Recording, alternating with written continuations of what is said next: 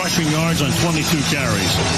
Jalen Ramsey over there getting ready for one thing. Aaron Donald, same thing, knowing they're going to have to go make a stop.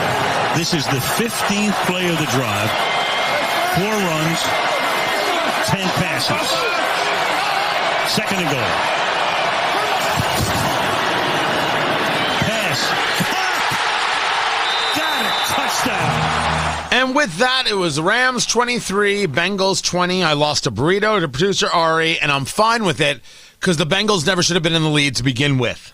You don't think? Oh, that T. Higgins catch had me angry. Tony Katz today. It's good to be with you. So neither one of us had a horse in the fight, but we put a burrito on who we thought would win. I said the Bengals would win, and so therefore Ari was left with the Rams. The Rams win 23-20. Matt Stafford, 3 touchdowns, 2 interceptions. One kind of his fault, one definitely not. It's the way it went. It was a pretty good game for him, 26 of 40 in passing, almost 300 yards. Not a good day for Burrow, just nothing ever really materialized for him, including his offensive line. I mean, he got sacked 7 times, maybe more. It was brutal. It was just brutal. It was like the Titans game all over again, where he got sacked 9 times, and yet they won, which is amazing. The Titans got to feel like that one was the one that got away. Like the Bills feel that was the one that got away. Like the Chiefs feel that was the one that got away. But so there's this pass, it's a 75-yard touchdown pass from Burrow to T. Higgins. First name T, T-E-E, T. Higgins. But it's so clear and it's so obvious that he does the face mask. He pulls Jalen Ramsey, the defender for the Rams, his face mask, kind of spinning him around, which allowed him to get the ball, which allowed him to score. And the minute I saw that, I'm like, okay, I'm done. I'm done. That's how much it annoyed me. Drove me crazy. And then the ending of the game, I guess, was okay. It was an okay Super Bowl, right? Genuinely okay. But I couldn't watch. I couldn't watch that Super Bowl with that play and enjoy myself. It was driving me that absolutely nutty. I was that incensed by what it is that I saw. But of course, people don't watch the Super Bowl for the Super Bowl. They watch for commercials, and they watch for the halftime show. I watched the halftime show. Snoop Dogg, Dr. Dre, Mary J. Blige, Kendrick Lamar, 50 Cent, which I didn't know he was going to be in there. I mean, this thing was Southern California. How'd you not have Ice Cube? Doing a whole thing for Compton, no Ice Cube? Very, very strange to me. And then, of course, you had Eminem. You had Eminem in there. Because that was the real headline. More than anybody else, that was the headliner. And so I watched the whole thing. And I got to tell you, I didn't see too much that bothered me. Somebody had tweeted out, it was Charlie Kirk that tweeted out, this halftime show is sexual anarchy. This shouldn't be allowed on TV. And I said, that's how they feel about your radio show, man. Just turn it off. That's all you got to do. Just turn it off. But sexual anarchy? I will admit there's a lot of things happening. There's a lot of thrusting and gyrating going on in a halftime show, but there's also a lot of thrusting and gyrating going on, all the time. I don't think it's particularly different this time around. If you argue that's too much, if you argue that we shouldn't have it, I won't disagree. But we should just be clear about this was no different. But I did watch the show, and I said, okay, except for a bit of the militantism, which I've seen in a lot of these kinds of shows and a lot of videos and things like that, I'm not sure anything bothered me. Ari, did you get bothered by anything? No, I thought it was awesome. Right? For the most part, zero effect on me. Zero effect on me to the negative. But every time I see the dancing and the militant style of dancing and the uniform kind of way, I'm like, all right, someone's telling something somewhere. Then the big controversy, dun dun dun, was that Eminem was kneeling. He took a knee. So there was a moment where Dre, we're that close. I don't even have to call him doctor. He goes to the piano, and they start playing a Tupac song. I forget the name of the song right now. So he's at the piano, and there's Eminem on his knee. But he doesn't have a fist in the air or anything like that. He's got his hoodie covering his head. His head's kind of bowed, and his hand's on top of the hoodie, like he's holding his head. And so I thought he was trying to respect the song. Some people took it as this was a Colin Kaepernick thing. I didn't take it that way at all. Did you? I didn't take it that way at all. I literally have no idea what you're even talking about. There was a moment that during the show, Eminem is done, right? And then it goes to Dr. Dre playing piano, and there's Eminem on one knee. It was so inconsequential to me, I didn't even notice. Right? But I guess the NFL had a thing like, hey, we're not kneeling, and there he is taking a knee. But I didn't even take it like that. I mean, I was looking for the stuff, and I didn't take it like that. So I got to tell you, I may learn some things today. Right? By this time tomorrow, I'll be like, hey, here's something I missed in the halftime show. Here's a bit of an issue. But in the main, I didn't take anything from it other than okay. You wanted to make sure you showed off black artists. You did that. And okay. Can we get back to the football, please? Even if there's not a halftime show, I'm watching. But I thought the halftime show was just fine, and they put on a bit of spectacle right there. I didn't take from it what others took from it. As for the ads, I have my favorites, and I'll give you two. I have two favorites, and I have two that I thought were awful. I didn't even ask producer Ari to come up with a list. I didn't even ask him to come up with a list, but I will. Okay. I'll ask him now to come up with a list, what he loved and what he hated. The Larry David ad for the crypto, was it for FTX? It was. I don't remember what it was for. I just remember the ad.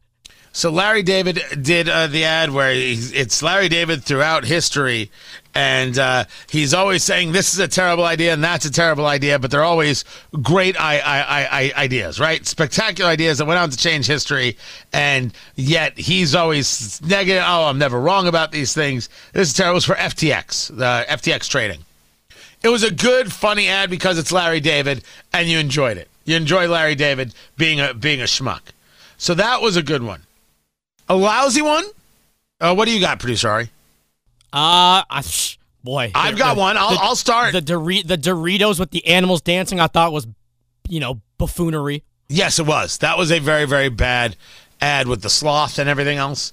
The Colin Jost, Scarlett Johansson, Alexa ad was terrible. They had one line that I laughed, like the fake your own death line, I chuckled at, but everything else I thought was unnecessary. It was hackneyed. It was poorly done. I thought he looked okay, and I thought she looked terrible in it.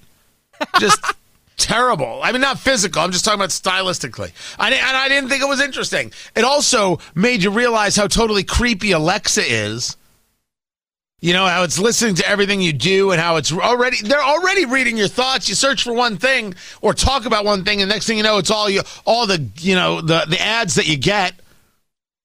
It's already freaking people out. I don't think you should remind people about freaking people out. But so the second good ad was the Coinbase ad, which was basically the QR code that bounced around the screen. It was spectacular. My kids were looking it up. That ad was great. Force people into saying, okay, what's this all about? So many people, and it was for Coinbase, right? So more cryptocurrency. So many people checked it. The app crashed. Couldn't keep up.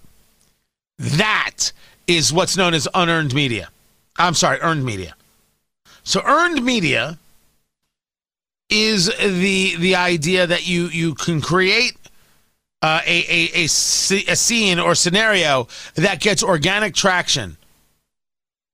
Right? So everyone's still talking about the ad. So what is all of the media that's earned from this one $7 million ad placement, which I think was a full 60 seconds, so it was $14 million. Because it was $7 million per 30 seconds. So that's earned media. What can you earn out of it? They earned huge huge. Huge. But the ad that actually took my breath away, I said, are you kidding me? Do you know which one it was, producer Ari? Was it the Sopranos one? Oh, wow, what a poll by me. Dude, they start doing the Sopranos opening, and in the car is Meadow Soprano, and she's driving out of New York and driving into New Jersey, and it's got all the same scenes and all the same sites. There's Satriel's a pork store and everything else. And it comes to, all of a sudden, she's heading to a seafood restaurant. And I don't know if it was supposed to be the same restaurant where supposedly Tony got whacked. You know, if you believe that he got whacked or not. And who's waiting for her but AJ, the brother, played by Robert Eiler.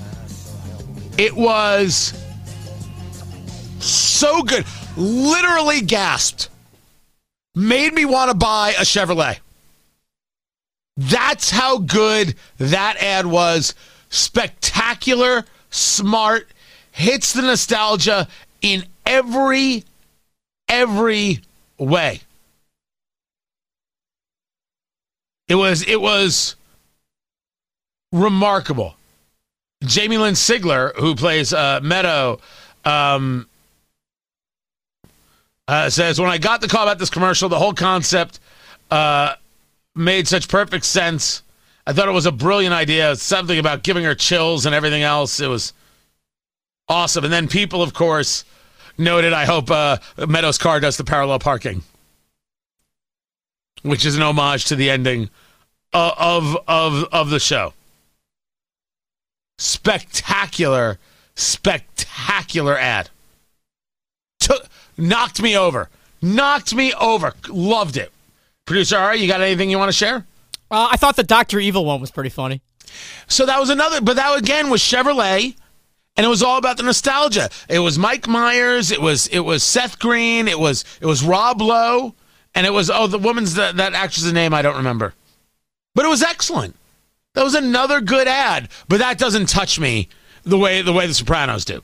If I had watched The Sopranos, see, I didn't watch The Sopranos, so I was like, I get the references, but I wasn't like gobsmacked like you were.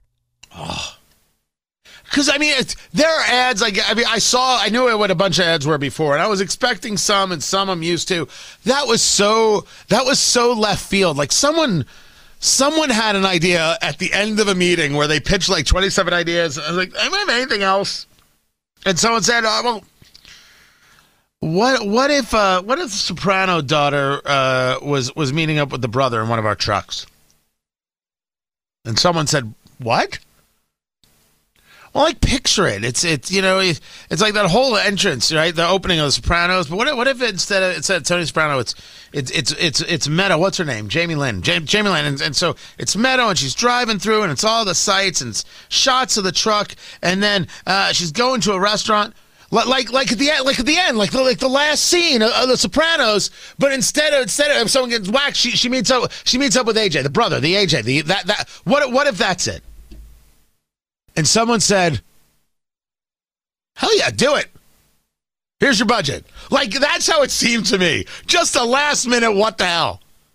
Oh, makes me want to buy a Chevy. Makes me want to buy a Chevy truck. The question is, when can you get a Chevy truck? How in the world are you supposed to get a truck right now?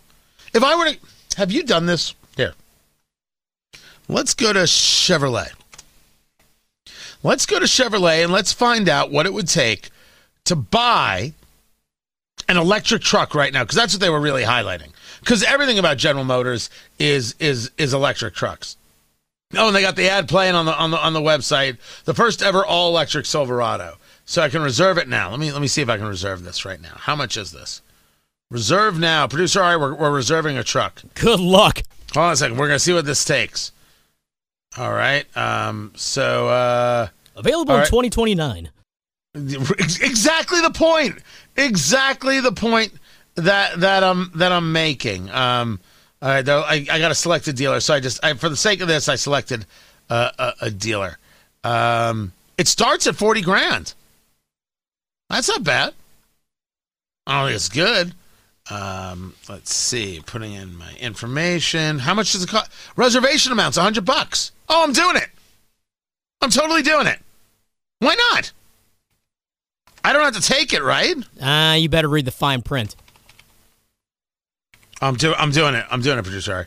I was gonna say, what would it take to buy one right now? But now I'm like, I got a reserve. Now I'm gonna do it. You know what? I'll see what happens, but I'll look into it. Like, where is there a new car right now? They're still waiting on chips. That's the problem. But reservations? All right, I'm gonna do it. The Sopranos, they got me. I'm Tony Katz.